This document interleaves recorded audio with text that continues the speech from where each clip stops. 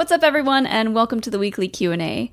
For our first question, Joshua M. asks if the mod gang fits the aesthetic of Tatooine.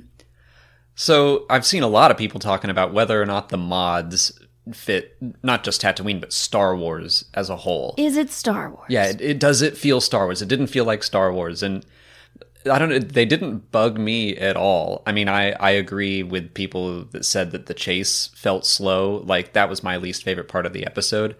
But the actual aesthetic did not bug me, because I was like, it's as Star Wars as Dex's Diner. It's like, it's a 50s diner. So, like, if we can accept that, the brightly colored scooters, like, didn't really cross my mind. Yeah, I mean, I did think on our live stream last night, Lucky made a good point that they just looked too clean.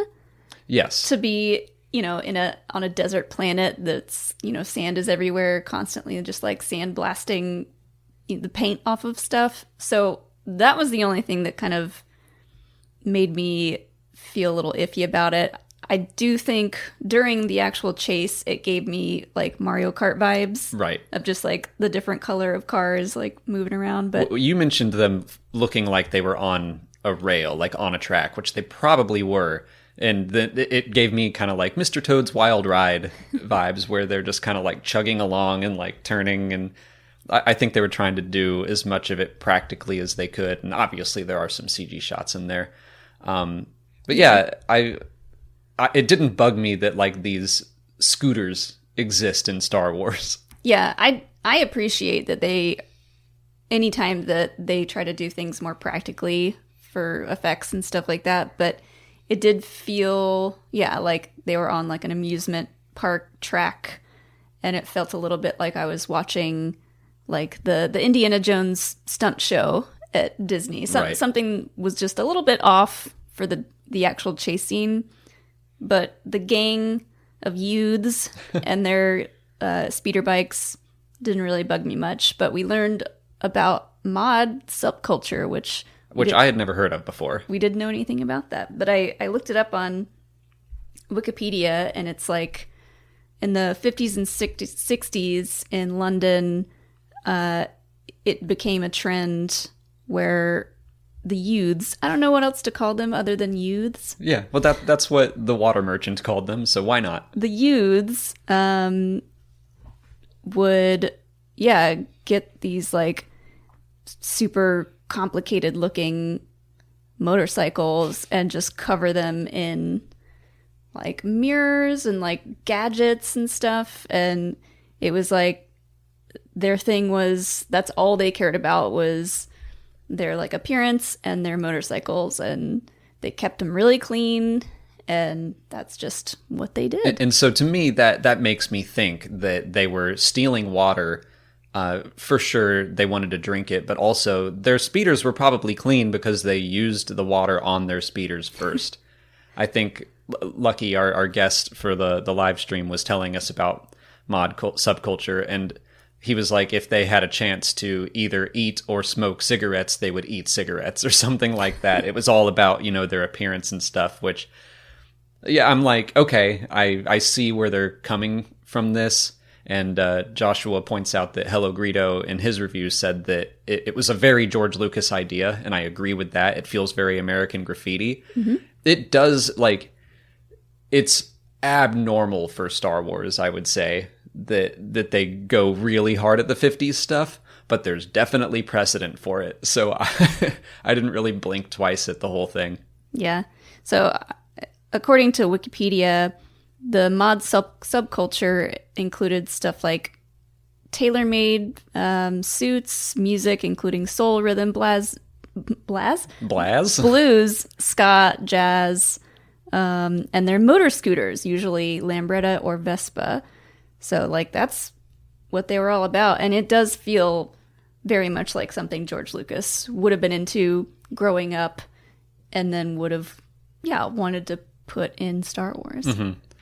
It does. I will agree with the criticism for now that it feels a little antithetical to the idea that these are just, like, down on their luck kids that can't find work. And it's like, they did dress very fancy, and they have these nice scooters, where I was like, okay, I don't know how to feel about this. So They came off as kind of bratty to me, but I think that's what they're supposed to be. And like, they've probably just been stealing parts and, just not doing good stuff to get their money and their things. The thing is, the second chapter of the Book of Boba Fett got me on board. Like, I was iffy on chapter 1, and then the second chapter I was like, I get it. I see what this story is. And then I've seen so many people agreeing with that, and then after chapter 3 be like, no, the series is garbage again. And I'm like, are we going to do this every week? It's like, no, I saw a lot in chapter 3 that I loved. And yeah, the scooter gang is a little iffy, but that was like 10% of the episode. I've seen so many people just complaining about the scooter chase, and I'm like, I get it. I thought it looked rough, but that was 10% of the episode, and I'm not going to let that ruin all the good stuff. Like the everything with the Rancor. I'm obsessed with that right now. Mm-hmm. I thought they nailed that. So, I don't know. Yeah. The specific question of if this fits the aesthetic of Tatooine, I understand that, because in our mind, yeah, it doesn't, because it's clean, it's shiny, it's colorful, like bright and colorful. But so far, a lot about Tatooine in this show is different, because right now, like, the city is just working differently, and a lot of places are really thriving. So, like, the sanctuary isn't something we've seen. We haven't seen something like that on Tatooine before. So that's, yeah, I'm basically just on board to trust the storytellers that, they've done a lot right so far. And if I'm a little iffy on this one thing, I'm like, you know what? We still got 4 episodes, and I'll hang in there, and I'll see what happens. And I'll for sure enjoy the parts that I am definitely super into. Mm-hmm. Diabologist wants to know if Boba Fett is more of a Mandalorian or more of a Tusken Raider. Tusken Raider. Yeah, I think he's more of a Tusken Raider at this point. He doesn't... What has he done to make us think that he cares about Mandalorian culture? I jumped straight to the tragedy episode of The Mandalorian, where Din asks him, "Are you Mandalorian? Did you take the creed?"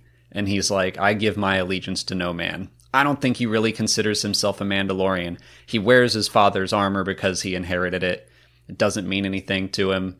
Like, that's what I'm taking away from all the Tusken stuff, is like, that gaffy stick means something to him. Yeah, he had to work for it, and, he feels like that's something that he made and he deserves, and like you said, it means something to him. He just inherited the armor and made a name for himself based off of what, everyone knew about Jango Fett. Mm-hmm. And he just kind of copied his life. Yeah. So. And I think that is the story of the Book of Boba Fett, is that we're seeing him reconcile his past and his future, I guess, or his present as a Tusken Raider, trying to find the balance between who he was and who he wants to be and what that looks like. But yeah, I loved in the Black Chrysanthemum fight, he reaches for the Mandalorian gear and can't get to it. It does nothing to help him. And then he gets the gaffy stick, and I'm like, yes, that's how he takes on Black Chrysanthemum in his undies with a gaffy stick. Like, that's his identity. Strip it down to basics, literally. Yeah. Mr. J.D. Rice asks why the Hutts need people to carry them when there is floating technology. Because they can. I think the cruelty is the point. Yes, this is like a status thing. It's like, look, I know the technology exists, but these people are basically my slaves, and they're going to carry me around. I mean, I assume they are slaves. Like, yeah, it's just I'm going to exert my power and my influence, and I'm going to show it off by literally standing on the backs of those less fortunate than me. Mm-hmm. A lot of symbolism going on there. It's very subtle. Sooner Thrawn wants to know how much time has passed between Boba Fett leaving the Tusken camp and present day. I wanted to talk about this because I feel like I'm gonna work through it myself emotionally. I am expecting that when we get to the end of this season, I think everything will be caught up. We'll be done with the flashbacks. We're gonna see how Boba Fett went from the Sarlacc pit to getting his armor back on Tython. I think that'll probably be the end point. I'm not expecting the timeline to really match up that well. Like, so far, we're almost halfway through the series, and I'm like, maybe a year has passed? Maybe? I mean, they're obviously not trying to make timeline stuff make sense because, you know, think of how long it takes someone to go across the desert, either walking or on a bantha. They're not taking the time to acknowledge that, so I don't think they're going to take the time to acknowledge any other timeline stuff. That was a joke we made on the live stream, was that it took him 2.5 years to get from the Tuscan village to Mos Eisley, and then another 2.5 to get back. Yeah. So like that, there we go. There's our 5 years. It's something that we can kind of hand wave away. We don't know how long he spent with the Tuscans, but I'm like, he couldn't have been in that gray jumpsuit for that long. Then again, that's just a Star Wars thing. You know, Han Solo wore the same outfit for years. Mm-hmm. So I think that it's going to be kind of vague, and we don't know where in the timeline it is right now. We also don't know exactly when The Mandalorian takes place. They have said 5 years after Return of the Jedi, but they've never really set it in stone in the universe itself. Mm-hmm. So I think they might be trying to purposefully keep that vague so they can nail it down later. Yeah. I think unless otherwise specifically stated, any timeline stuff has like an ish on it. 5-ish years. Right. Yeah. I feel like this series is, at the end of the day, going to feel a little bit like The Empire Strikes Back, where if you start to break down that timeline between Luke and Dagobah and Han and Leia on the Falcon, you're like, this doesn't make any sense. Joseph Mazakis asks if we'll see the Ascendant and their technology in the second phase of the High Republic. I like this question. So the Ascendant are from the Dr. Aphra comics, and we're just kind of learning about them. They were dark side enthusiasts, I guess, kind of like the Acolytes of the Beyond. They didn't have access to the Force, but they did make technology that kind of replicated it. It's a really neat story happening in Dr. Aphra right now. I'm loving it. We're also kind of learning that at least some of what they did is what Han would call simple tricks and nonsense. Like, one character is using these gloves that like will give you the power to levitate things, and we've learned that it's just magnets. Like, everything comes down to magnets, guys. Yeah. All of science revolves around exactly. magnets. So I think some of it absolutely is real. Like, there's a mind control device, but maybe that was like the one thing they got right, and everything else is smoke and mirrors. Mm. But they have supposedly been wiped out for a couple 100 years. So I'm like, that timeline, I don't think they said exactly when they were wiped out, but they could play into the High Republic Phase 2 since it's jumping farther into the past. And Alyssa Wong, who writes the Dr. Aphra comics, seems to be pretty close with the High Republic people. Dr. Aphra has made numerous connections with High Republic stuff already. And she even has a character named after her in Midnight Horizon. So I'm wondering if they've been working together a little bit, since Aphra is very much a historical... She's an archaeologist, so it makes sense to connect that series to the High Republic. Yeah, that sounds really cool. I do hope, though, because it sounds a little bit like they're magicians. Kinda. So if they do show up in the High Republic, I need them to take David Blaine's name and like jumble the letters around and have that be one of the characters, and just like a little nod. That'd be very fun. On to YouTube questions. Simba Sora Riku 3 asks why we never see Twi'leks moving their head tails in any of the shows or movies. So, like can they move them like a hand? In the books, they have set up that that's kind of part of the way they communicate, that moving their head tails also means something. That's pretty much only ever been done in books, and I think the reason why is because it's a lot easier to just say that and have it happen in a book on the written word. Doing it in live action, like, head tails already look like a pain, and then to add animatronics inside of them would be rough.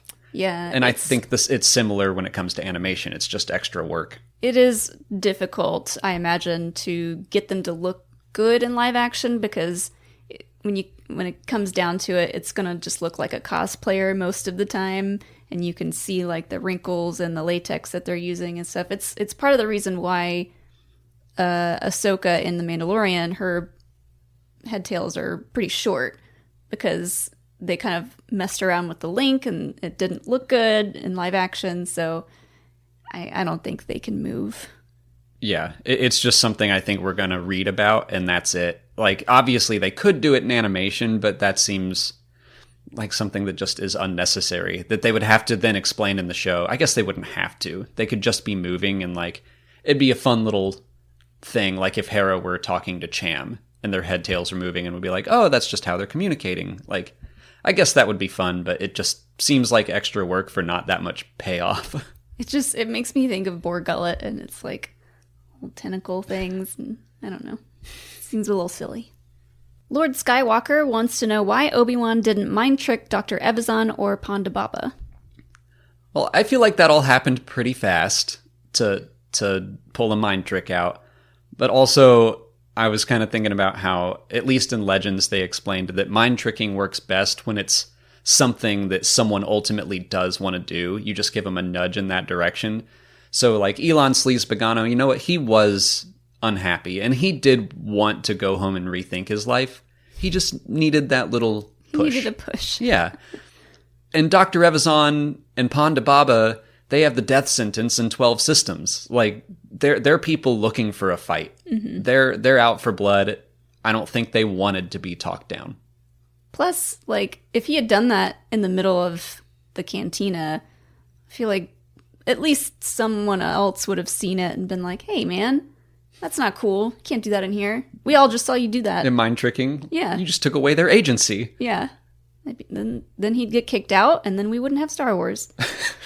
Elijah Dunbar asks if the Tusken Raiders were originally an aquatic species. I've thought a lot about the fact that Tatooine used to be an ocean, maybe not an ocean planet, but it had oceans. I think they've said covered in oceans, which oceans plural, I think they've said. So yeah, it's probably a mix of land and ocean. But yeah, and like knowing that makes me kind of believe that, yeah, maybe. I mean, it could be why they have to wear all that stuff. Well, our friend Ryan from the Blunder Dome, I laughed when I saw this question because last week he sent me like a wall of texts about his thoughts on just Tatooine potentially being like covered in water.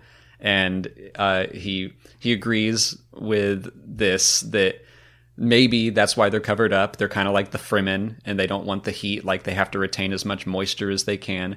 He also said that their grunting communication, like, that could be leftover of, like, maybe they used to communicate like whales, and that's how they communicated underwater. So, like, if you put a Tusken Raider underwater and you take off all their garb and stuff, maybe, like, they would sound different. They'd sound like whales. It might not sound so harsh and more like that, ooh, that kind of thing. Okay, yeah. Because we also talked about banthas a lot in the live stream last night. And I was like, maybe banthas were originally designed to be water creatures. Yeah. I don't know. I think that there's a lot of things that you could now draw lines to. I absolutely don't think it was on purpose. Like, George Lucas wanted this to be a desert planet in the first Star Wars. He wanted the Tusken Raiders to look Bedouin-ish. So, like, that's where their design came from. But now it's just kind of a fun thing where, like, we can speculate and be like, hey, maybe they did used to be like that. And some storyteller down the line could say that. And we could watch the evolution of the Tuskens or something from ocean to desert. It would be interesting to know, like, what George Lucas thinks is, like, their backstory. Like, does he think that they were aquatic creatures? I doubt it. Does he even think that that planet was an ocean planet? Probably not. What if banthas are, like, really fast underwater? Like, really scary. I have so many ideas now for what this could look like. Sky Earl wants to know why the Tusken women and children look different in the Book of Boba Fett. Different tribes. That's it. In Attack of the Clones, that was one tribe that Anakin slaughtered. And yeah, the women and children wore very distinctive, different coverings. And then we go to this tribe, and we have basically everyone looks like they're trained to be warriors from children. And like the biggest badass warrior in that tribe is a woman. So I think that's just everyone expected to do everything in that tribe. You know, we had them all farming, they're all training, they all have gaffy sticks. Mm-hmm. Yeah, it's like it's the same as real life tribes. They're not all going to look the same. So that's all the time we have for questions. If you want to leave a question for next week's video, just put it in the comments below or sign up for Patreon to join our weekly Q&A discussion and get a guaranteed answer. If you haven't already, please like this video, subscribe to the channel. Follow us on Twitter, Instagram, Facebook, and TikTok. And as always, thanks for watching, and may the Force be with you.